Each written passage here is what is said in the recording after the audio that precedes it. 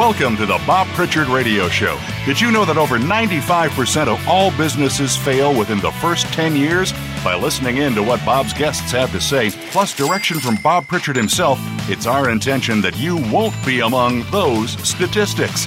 Now, here's your host, Bob Pritchard. Hello, world. Welcome to the 406th edition of the Bob Pritchard Radio Show. You're listening to Voice America Business Channel, and we're broadcasting across the world in this our 9th year. I've just arrived back in Los Angeles after a whirlwind 10 days in Ecuador in South America. If you haven't been there, Ecuador is fabulous. We absolutely loved it. We were able to have a great time. We did some good business. So that's a perfect combination. Excuse my voice. I think it's too many aeroplane cabins. On Sunday night, we went to the OMD and B-52 concert at the Microsoft Theatre in LA. OMD were terrific, and chatting afterwards with lead singer Andy McCluskey, Andy came up with one of the best lines I have ever heard.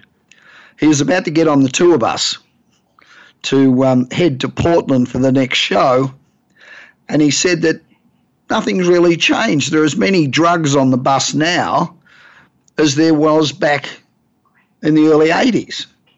But the uppers and downers and the coke have been replaced by arthritis pills and statins. I thought that was really funny. Now, here on the Bob Pritchard Radio Show, we love great, inspiring news stories. And this story is sad, in some ways tragic, yet it is really, seriously inspirational. A guy named Doug Lindsay, in his first day of senior year classes in 1999, the biology major collapsed at home. The symptoms were intense and untreatable. His heart would race, he felt weak, and he was dizzy. He could only walk about 50 feet, and he couldn't stand for more than a couple of minutes. Now, the former high school track athlete wanted to become a biochemistry professor. Instead, he spent the next 11 years confined to a hospital bed with an ailment that nobody could diagnose. Can you imagine lying in bed for 11 years? Shit, that wouldn't be fun. Now, doctors were baffled, and whatever was wrong with him ran in the family. By the time Lindsay was 18 months old, his mother could no longer pick him up. By the time he was 4, she couldn't walk anymore. And others in the family developed the same ailment. Now, Lindsay was bedridden 22 hours a day, seeing specialists from endocrinology, neurology, internal medicine, and other specialties. Then he realised that none of these doctors were giving him any answers, so if he was going to figure out his predicament, he'd have to work it out on his own. So, bearing in mind that he's only in first level of high school, he read a 2,200-page endocrinology textbook. It's got to be as boring as batshit, and it's got to be really worse when you don't understand it. And in it, he found a passage discussing how adrenal disorders could mirror thyroid disorders. So he zeroed in on his adrenal glands. He hypothesized that the whole class of, these are all hard words, or autonomic nervous system disorders could exist beyond the knowledge of what most endocrinologists or neurologists knew. So he cobbled together the cash for a computer and he got to work. He found the National Dysautonomic Research Foundation, but none of the diseases that the foundation was examining fit his symptoms. So he decided he needed a physician-scientist partner that was curious enough to take on a rare case. In 2002, he gave a presentation about his disease at the American Autonomic Society Global Conference. Now, to get there, Lindsay bought a row of airline tickets, so with the help of friends, he could lay across several seats during flight. Remember, he couldn't stand. He couldn't do anything. and he'd been in hospital for 11 years. Lindsay, in a wheelchair and wearing a suit and tie, presented himself as a Jesuit-trained scientist. So he was telling doctors from Harvard University and the National Institute of Health and the Cleveland Clinic something their medical training was telling them was impossible. But they didn't patronise him. Dr. Cecil Coghlan, a medical professor at the University of Alabama, Birmingham, said he thought Lindsay might be onto something that no doctors or scientists have been able to work out. And bearing in mind, he only went to first grade high school. And after that, he conked out. So in early 2004, one of Lindsay's friends rented an SUV, loaded a mattress in the back, and drove him lying flat 500 miles to Birmingham. Now, Lindsay suspected his body was producing too much adrenaline. He knew of a drug called, here we go again, levo something. I don't know what, I can't pronounce these bloody ridiculous medical words, which is basically an injection of noradrenaline.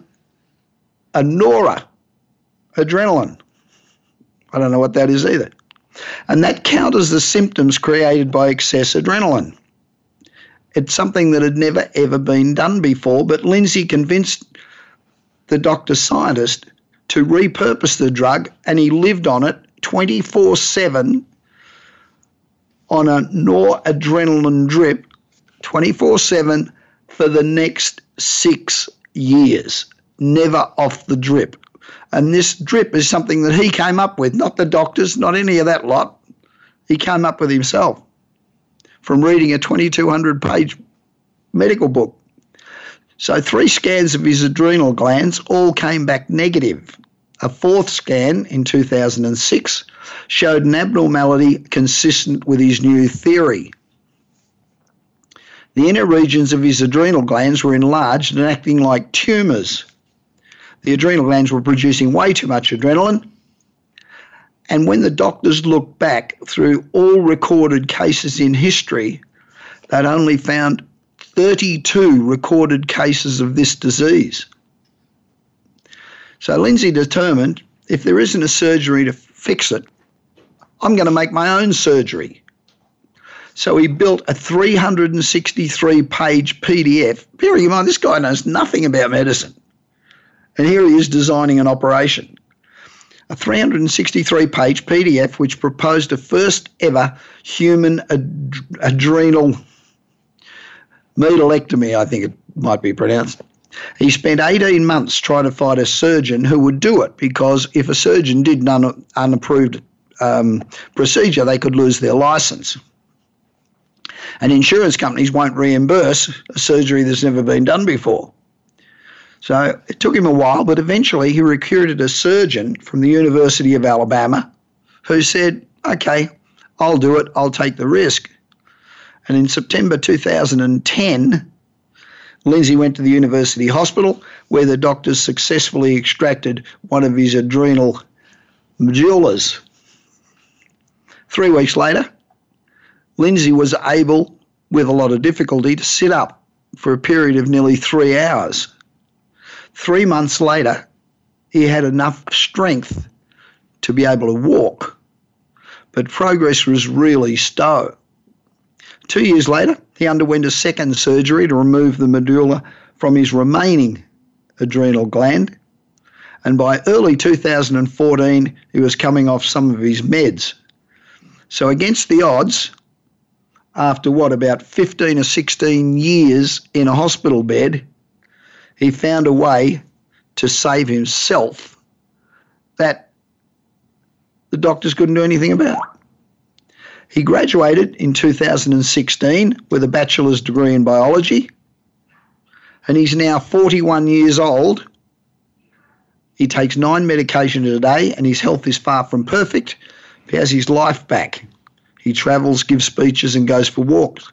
He's spoken at medical schools, including Stanford and Harvard, and a growing list of medical conferences.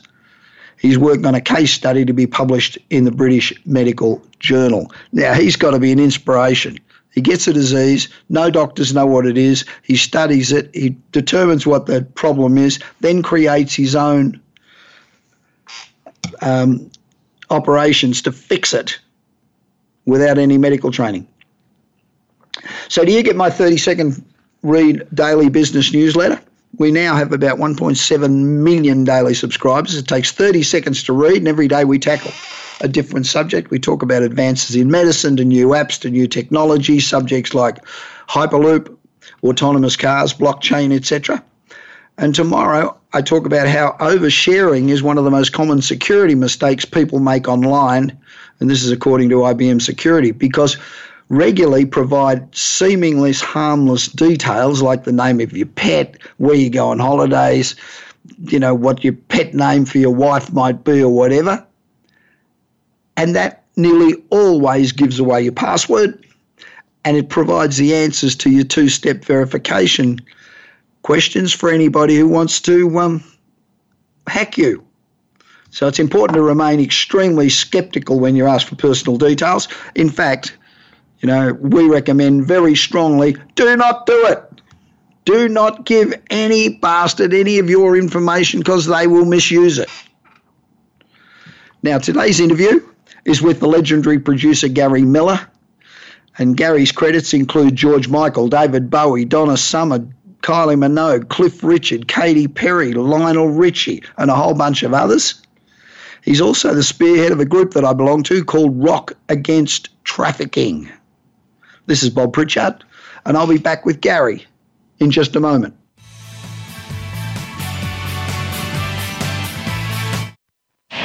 Do you want your business to achieve results you never thought possible?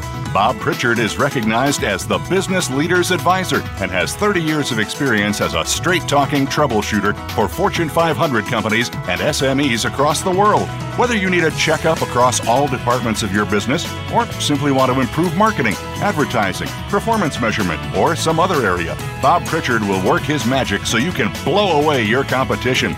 Bob Pritchard is also one of the most in-demand speakers in the world. Over 1,500 clients on 5 continents and countless standing ovations are a testament to how he changes the fortunes of business. Pick up Bob's new book, Kick-Ass Business and Marketing Secrets, at your nearest bookstore, or visit Bob's website at www.bobpritchard.com. Remember, if you want to be successful, call Bob Pritchard now. Worldwide phone numbers and more information can be found at bobpritchard.com. From the boardroom to you, Voice America Business Network.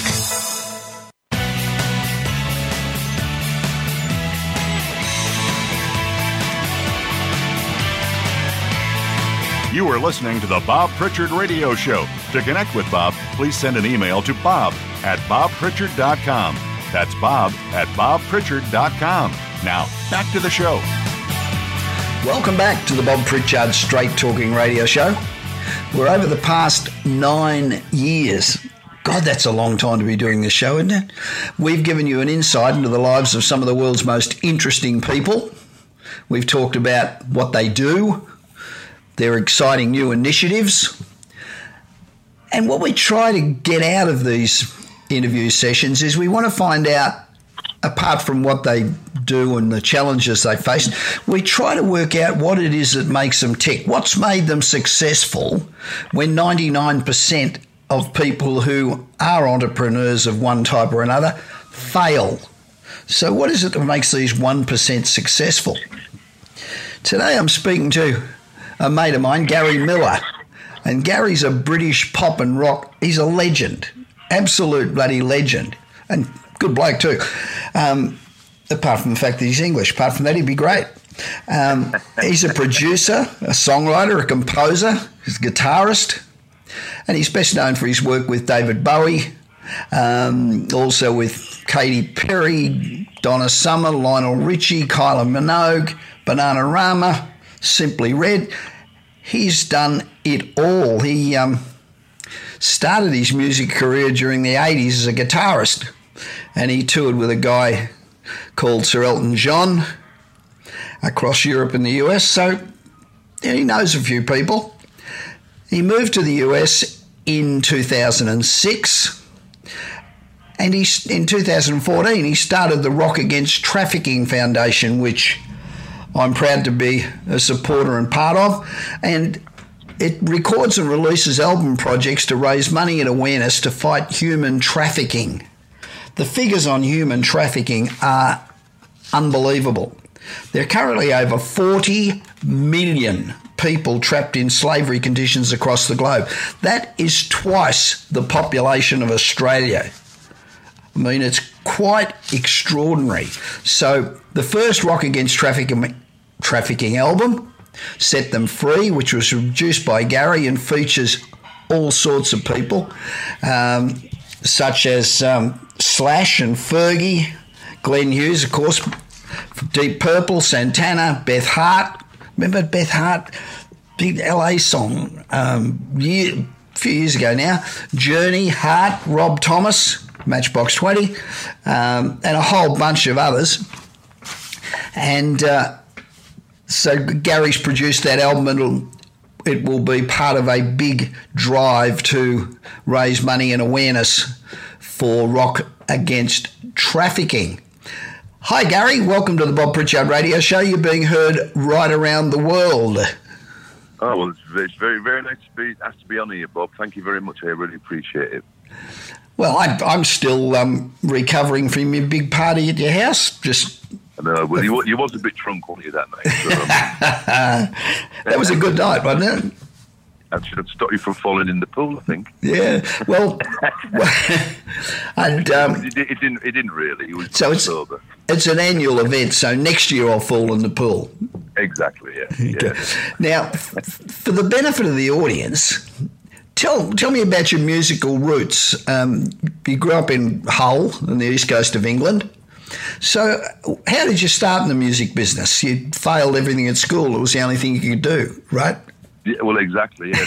As soon as I was 15, I thought, that's it. I don't need to be doing maths and history. I need to be doing music. So, yep. But I started playing. I mean, my uncles all played guitar, and my uncle used to rehearse in my grandmother's living room. Right. And so I was surrounded by guitars and things, and obviously just started picking the guitar up and learning a few things. It started there. My mother bought me my first tape recorder and my first guitar, and I just from about being 9, 10 years old, I was just crazy over music, you know. Yeah. And that's all I did really.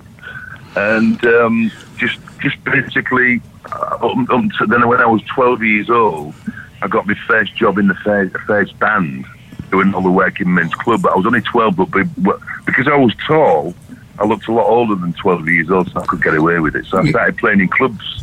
Been working men's clubs up the northeast and all in the north from being 12 years old, funny enough. Right. So that's how it basically started, and then it just kept progressing, and I sort of like did all the groups in. I lived in Hull, and I spent years doing all the working men's clubs and doing all that sort of stuff. And then obviously I just then I started writing, you know. Yeah. Everybody used to laugh at me. They used to say, and I used to get in the van at the end, you know, to get picked up to go to the gigs. And they all had jobs and everything, and engineers and stuff like that. And they all used to take the piss out of me. So what they used to ask me, what you've been doing? I said, I've been writing a song today. And because I was the youngest, yeah, you just take the piss like crazy out of me. You know? So when I just kept going, basically. You know? That's good. When did you start producing?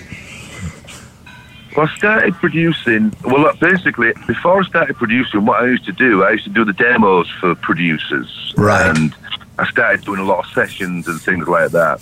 And I'd always recorded, but obviously it takes time to get the first production gig. So I think.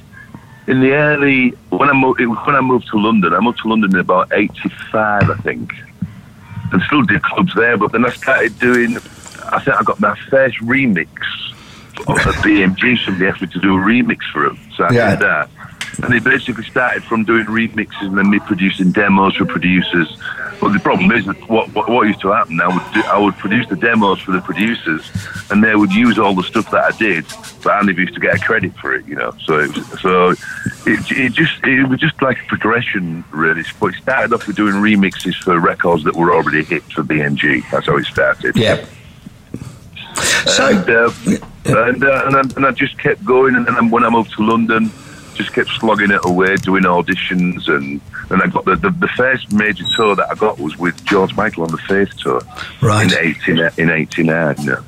But I was producing before then, but nothing really sort of like that major. It was just, you know, it was after. But when I finished touring, when I did finish the tours with Elton and George, I decided, well, I wanted to get back into writing and producing and all that sort of stuff. And then I got offered a job with Pete Walterman, who was responsible for, you know, Rick Astley and Banana Hammer and Kylie Minogue. Yeah.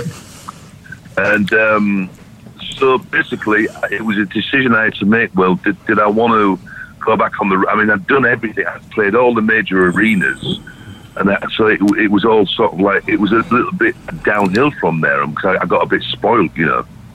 And then the last tour I did with a group called Climby Fisher. Simon Plumby was a big songwriter. And then that was the last tour I did. Then I got offered a job with Pete Waterman. I decided to take it because they was doing lots of writing and producing. And before, and then I used to do sessions, keyboard sessions and guitar sessions for, you know, in between gigs and things. But then when it was a full-time job once I started with Pete Waterman, you know. Well, they were a hit. That was a big hit machine, wasn't it? It was. It was just crazy. There was one point when we had from number 1 to number 10 in the charts, and everybody hated us. It was just a bit like. So basically, it just progressed, and then I just started. Then I joined Metrophonic, who was responsible for doing the Cher Believe and Enrique Iglesias, and we did Tina Turner, Rod Stewart, because then we had a big hit with Believe, which really turned everything on its head. It was number 1 in 19 different countries. So after that, we just got tons and tons of work, you know. And that was headed by Brian Rawlins in England, and I was working with great songwriter called Paul Barry, who wrote Hero and all sorts of big hits, you know. Yeah. And that's what, and it sort of just kept going on like that. And then I'd come to, you know, then I'd been doing that for quite a few years, and Waterman and everything. And then I've always wanted to sort of like move on, you know, because I didn't want to get stuck in something where it just becomes boring. So then I got offered. They wanted me to go to Miami to write with a group called No Mercy. So I went to Miami. I was only supposed to be there for 2 weeks, but I thought, well, I love it here. So I was there for 6 weeks, and then ended up going living in Miami for 5 years. and so I left the production companies and everything, and just started doing it on my own level, really. Yeah. Well, Miami had to be a big jump up from freezing your tits off in London, right? Oh, it was definitely. It was from Hull to London to Miami, and then from Miami to Malibu. Yeah, I love the casual way you sort of drop David and George and Elton. That's how it was. I mean, it was. I know. Well, I was in. You might have heard, but I was in Nick Kershaw's band. I was a big fan of Nick Kershaw when I was in, and then we ended up with the same manager. So I was working with a guy called Steve Lee, who was an absolute wonderful songwriter and great singer, and we were working together. And you know, we saw this advertisement from this management company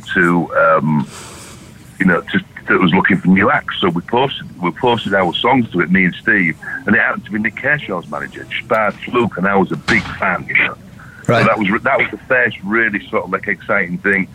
And then we had the same managers as Nick for a while, and then afterwards he asked me to join the band, and I did that. And so but it's just how it develops. I mean, the Faith tour was just like, I went to a gig to see a group called Sidestar. There was like the English version of the Jacksons, right? And they were playing at Wembley Arena. So I got invited, and I bumped into Dion Estes, who was George Michael's bass player, and in Wham. And it was so casual. It was like, well, we're looking for somebody for this American tour we're doing on the Faith tour. And I just thought, this is just pie in the sky. Yeah. And he just said to me, just out of the blue, and we've been friends ever since for like 30 odd years. He said, "What do you fancy doing the gig?" So I went, "Yeah." Yeah, okay.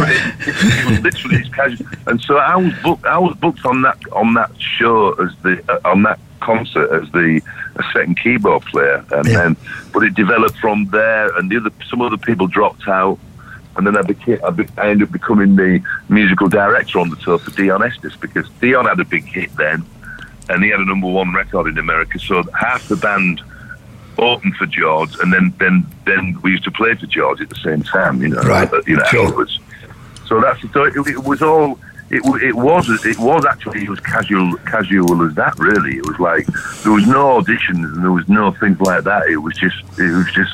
Well, you had a reputation, so if you got a reputation. I think at the time, why I got these gigs is because at the time there weren't like many sequences like they are out now. So they used to look for people that could double up on keyboards and guitar, and then in London at the time there was only a couple of us that actually played guitar and keyboards to a fashion. So, and I was one of those people. So it was easier to get gigs because I was actually my guitar, play my guitar, and then go to keyboards in choruses and things like that. So it helped me to double up, to be able to double up on guitar and keyboards. And we did. That was a dream come true for me. That that George Michael thing, because I've never been to America before. Always wanted to come to America. So to come to America and do that show, and George Michael was the biggest.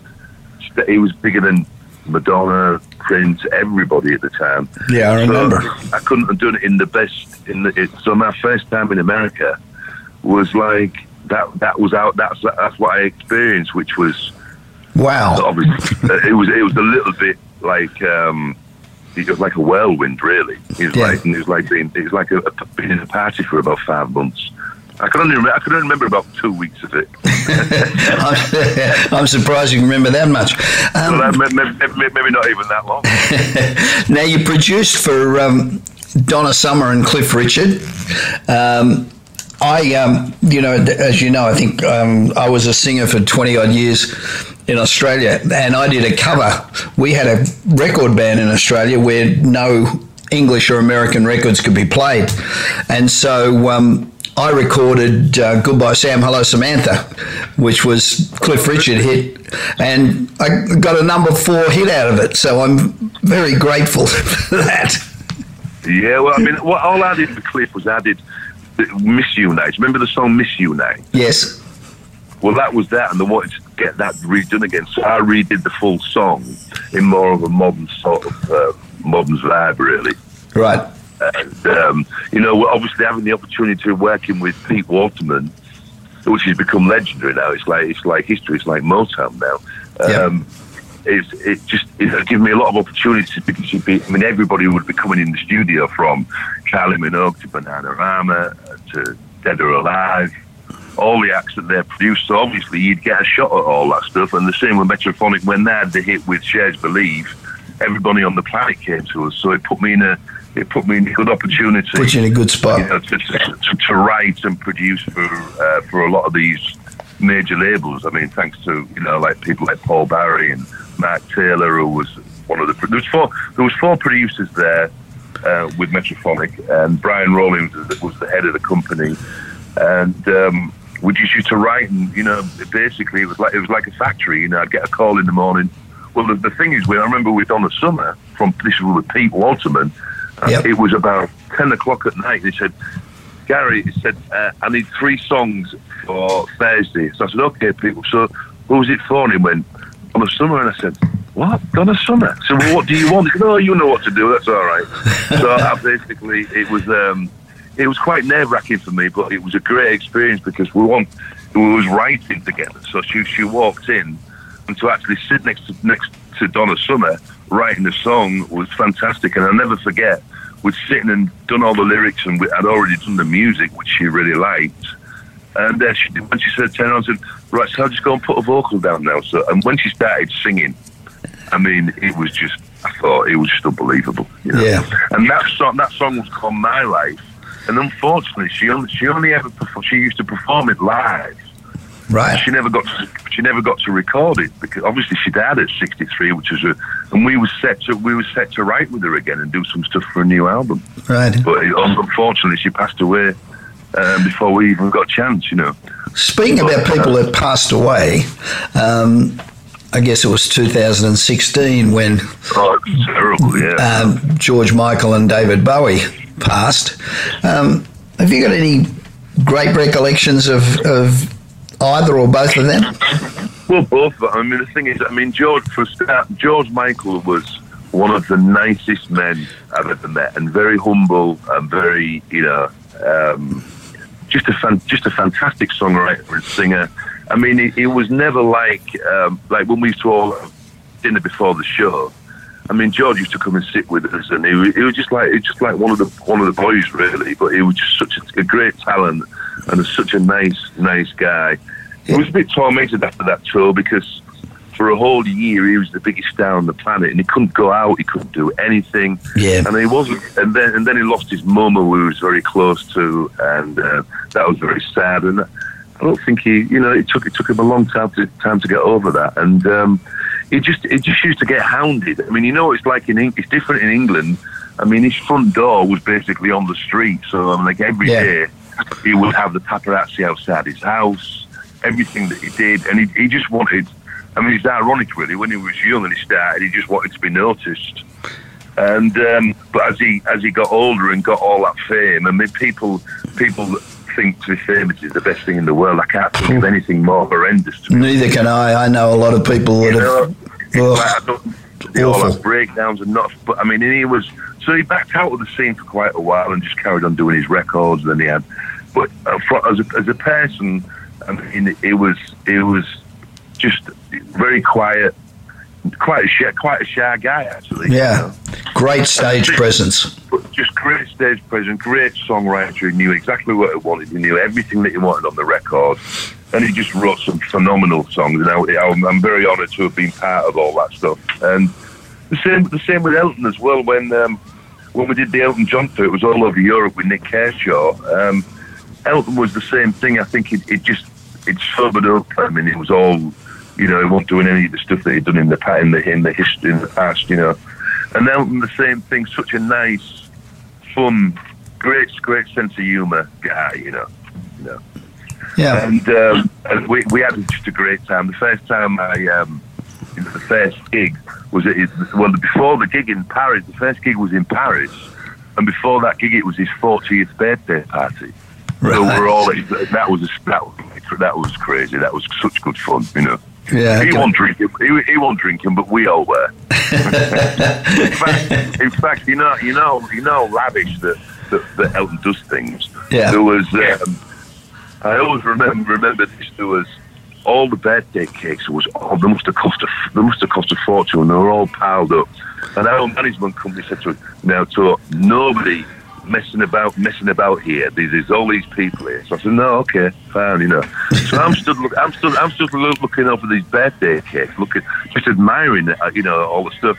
Somebody came behind me and pushed me back of the head and smashed my face right into this full birthday, one of Elton's birthday cakes. And it was like the management was so pissed off.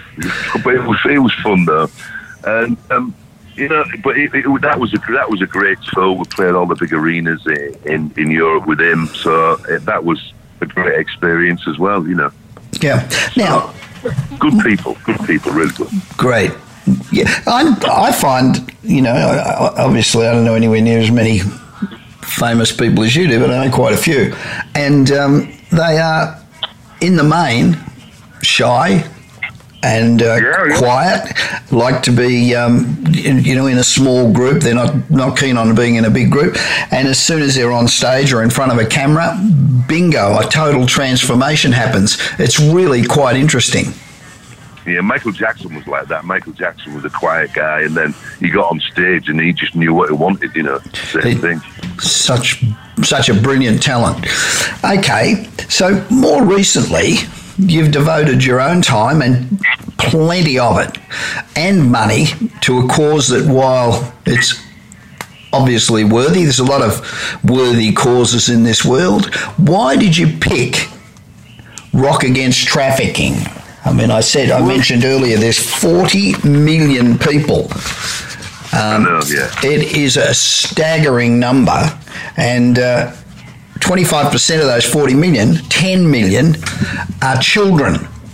So, what was the most important reason that you decided to really get involved? I mean, you don't just support this. I mean, it's in your soul. I mean, you're it is now, right in it.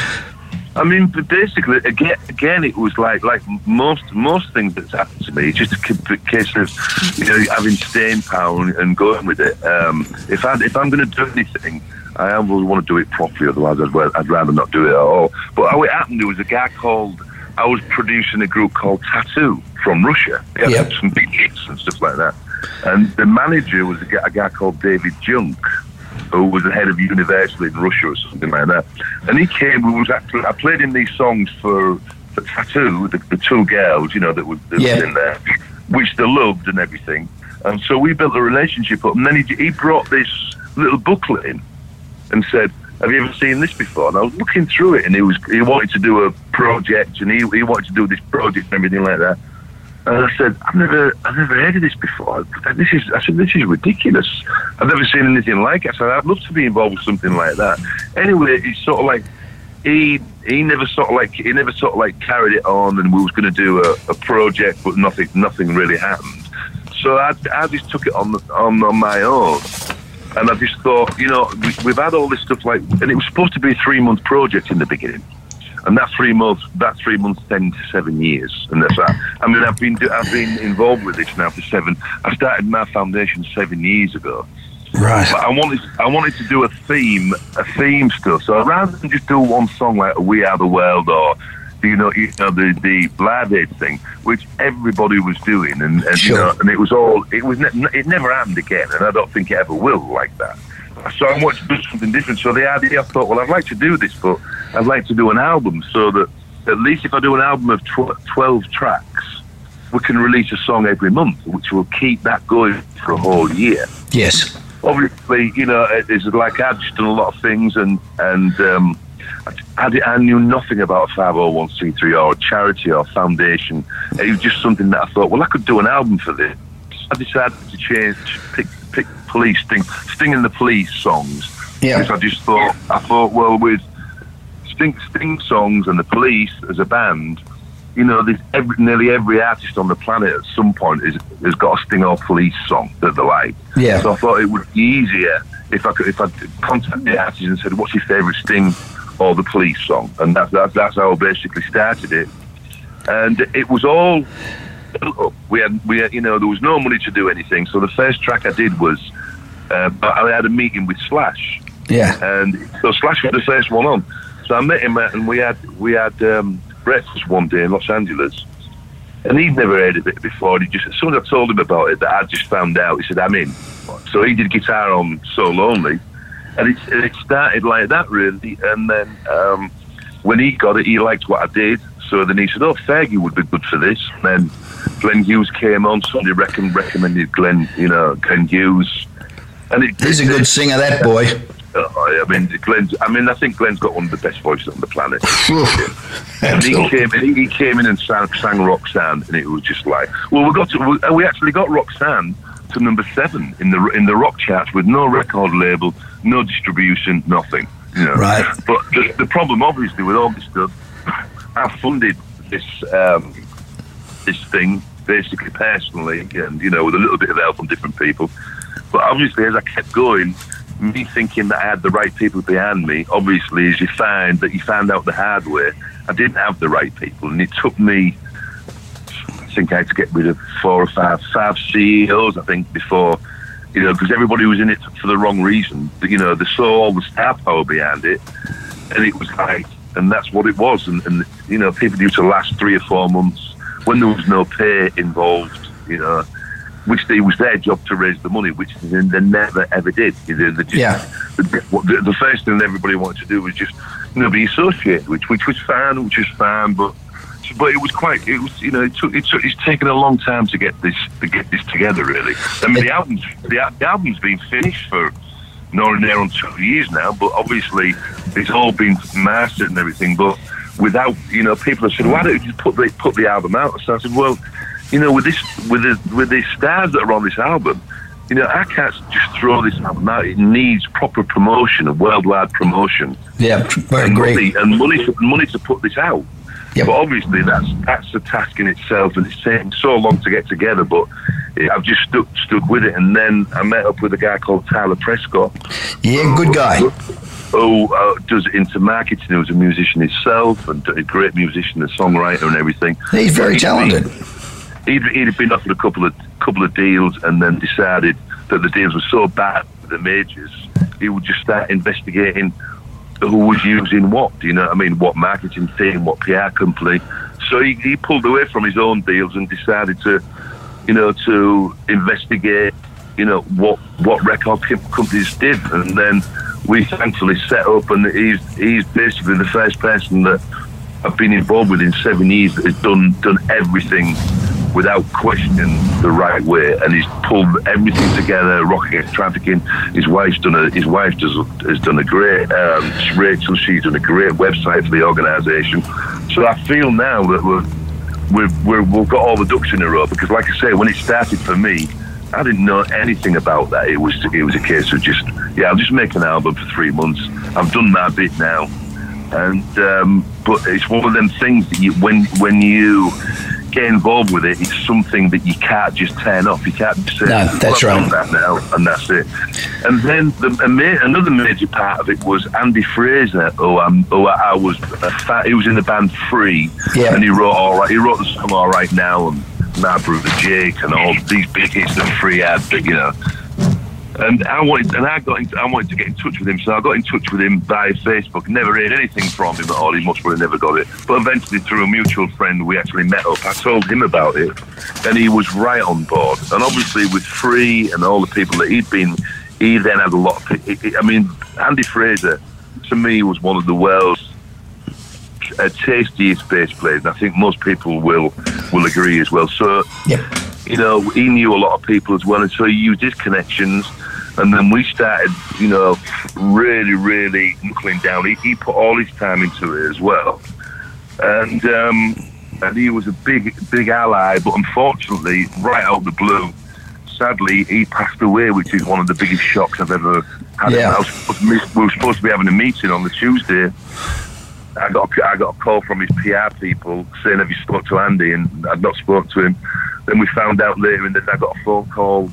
And I was the first one to get the phone call, actually, saying that Andy had passed away at home, which is very, very sad. So it was Andy Fraser, and the album is dedicated to the memory of Andy, because he put, he really, through all the bullshit that was going on, there's another English guy and stuff like that, and it was like there was no bullshit with him. He was just really dead straightforward. So I really liked that.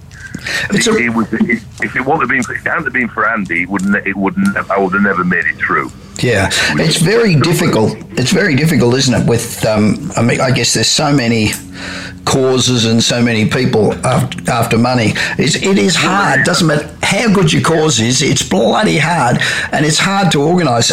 I'm the chairman of the Australian Theatre Group in Los Angeles, and we're a non-profit, and we put on shows and whatever, but that only produces a certain amount of money. You need a lot more than that, and all the government bullshit you've got to go through, and all the red tape with 501c3s, and see, my idea was I'm not with charities. I've seen there's charities that are out there.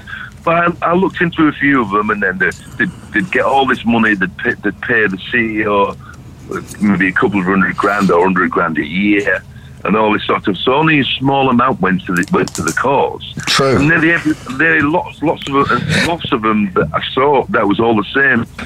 But then I found the good ones. And there was Slavery No More, and Cast was one of the first ones here.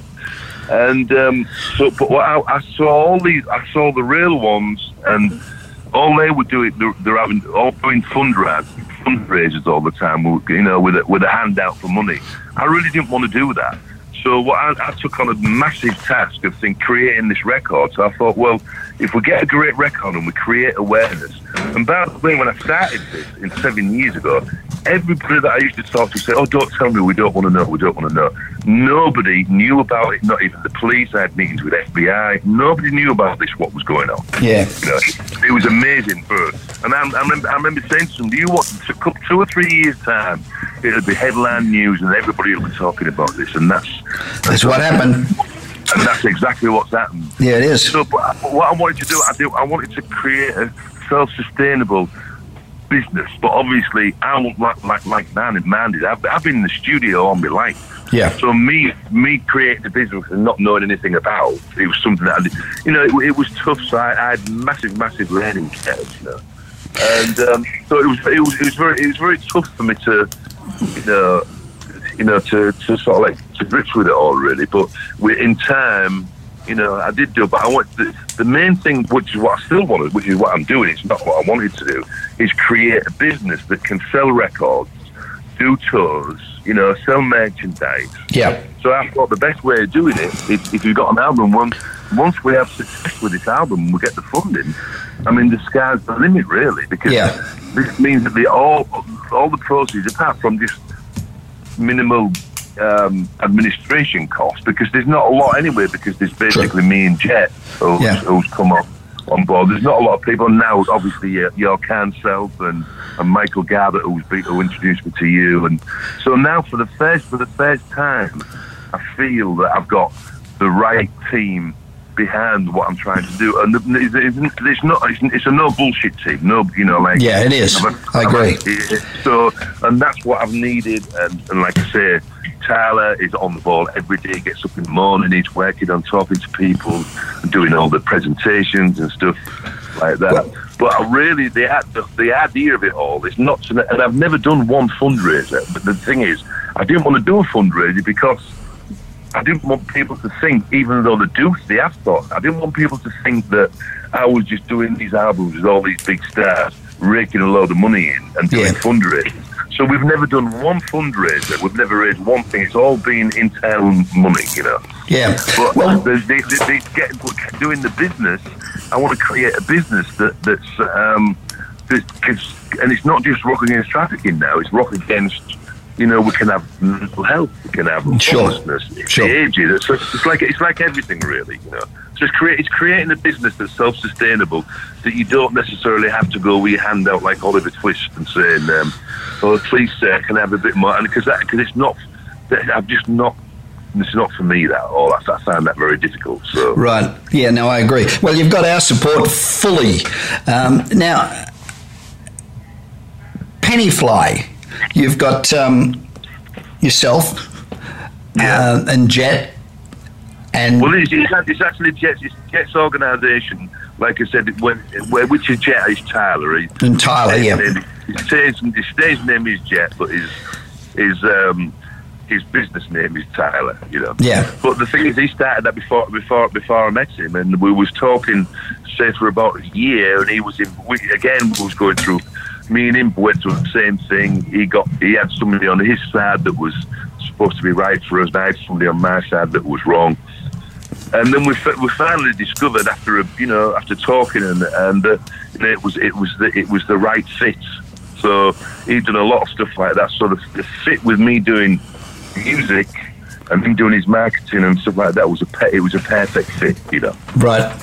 So Pennyfly, we're pretty much out of time, but Pennyfly Entertainment is designed to sort of challenge the old industry models which have been disrupted and have gone by the by anyway, by offering better opportunities to new and established talent. And what's the principal way you're going to do that? Well, it's quite simple, really, obviously, because you know now it's not so much in production. Well, it is in production, but you've got to have both. You've got to have the marketing and the PR and stuff like that. And we're doing it independent. There's a lot of independent artists out there that don't know what to do. They don't know what to do anymore. You can't get to a record company like I used to do when I was young. Well, the studios, the companies today do fuck all for anybody apart from the big guys. There's like 2% that don't do anything for the independent artist. Yeah. And that's what we've got to look at. We've got to look at the independent artists, and we offer like a 50-50 deal where it's all in, where it's production, songwriting, websites, marketing, PR people, and so it's the whole. We've actually got the same ingredients that a major label would do. And I've written a lot of songs. I've worked for major labels for years, so I've got the knowledge of how it works there. Yeah. And Jet's got the knowledge of all, the independent side of it all. And that's working. So that's what we're working on now. And that's working really, really well. So we'll do a 50-50 deal with them, and we can produce, write, market them. And it's quite straightforward, really. He's got all the people, the marketing people that market Mumford and Son and Britney Spears. We've got all the same people that a record company would use. But obviously, we don't have, with being independent, we don't have the money that majors have. So. Yeah. So it's obviously that's a bit of a struggle, but we're getting by, and people more and more are coming to it. It's like, in fact, it's nearly every day now that people are trying the YouTube thing out. It doesn't work. They get to a brick wall. And we've got one artist that's come through. She's got 38 million followers on her site. Yeah, but she's not a big star. She's not earning any money. So we have to try. And there is a lot of money in music still. People think there isn't, but there is. There's billions of dollars. It's a massive industry. You've got to know where to go, because I think the powers that be, they don't want the independent artists to know that being on YouTube and Vimeo and SoundCloud is not going to get them anywhere. Well, if you get 2 million streams on YouTube, you make about $7.50. That's crazy. I'm serious. Well, that's what I mean. And also these young kids that are doing this and doing the independent level. I mean, it's all right doing it like that and getting that fame and that success, because people are more interested in being famous now. Yeah. But the real musicians and it's in the body, it's in the soul. They just love music, and it's the actual. It's not so much the fame. It's the process of doing music is so. It's just music is just a God-given thing. It's been there from forever, and it's meant to. I believe it's meant to help people and that's one other thing that I think. And it's meant to help. With music is a powerful tool. In fact, I think the entertainment industry is the biggest tool possible. I agree, but, Gary. We want to do it for independent. And there's two things: the Rock Against Trafficking, and there's the independent thing with Penny Fly that we've got, which is. And there's only two of us basically. But we have all the the satellite people out there ready to go when we get the funding. Well, Michael Garbutt and I are working on a couple of ideas, so we're looking forward to doing those with you. But thanks very much, Gary, for speaking with me on the Bob Pritchard Radio Show. Now, to contact Gary, go to Pennyfly, which is PENNYFLY,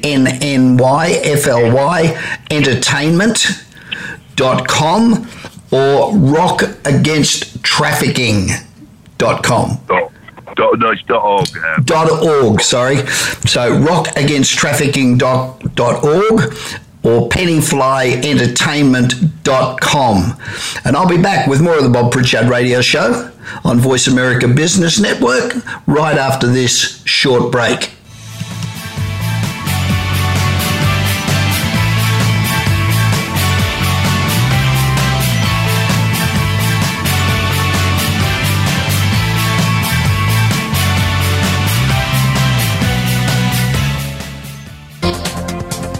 Business community's first choice in Internet Talk Radio.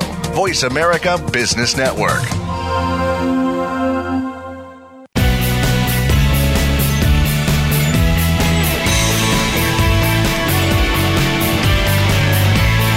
You are listening to the Bob Pritchard Radio Show. To connect with Bob, please send an email to bob@bobpritchard.com.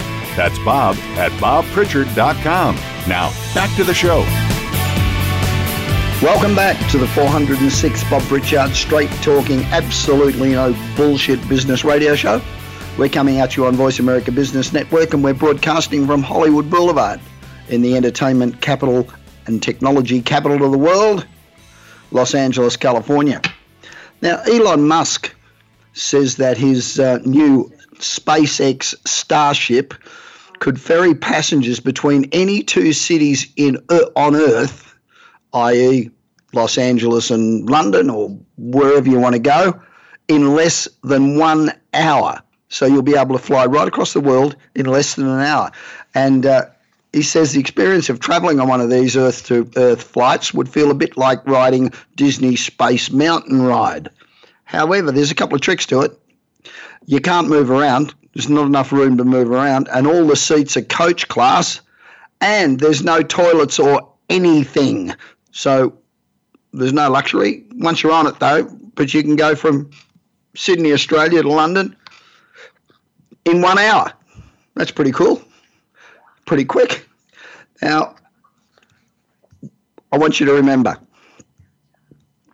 that if you're not living on the edge, you're taking up way too much space. Get out of the road and let somebody who wants to achieve get past you.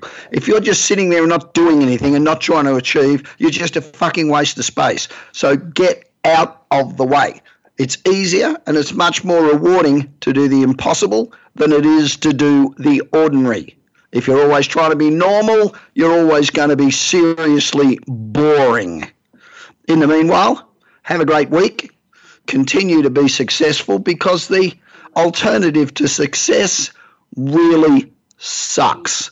This is Bob Pritchard, broadcasting today from my wonderful hometown of Los Angeles, where technology meets entertainment. See you next week. You've been listening to the Bob Pritchard Radio Show. Please join us again next Tuesday at 8 p.m. Eastern Time, 5 p.m. Pacific Time on the Voice America Business Channel. Until then, enjoy another week of success in your business and your life.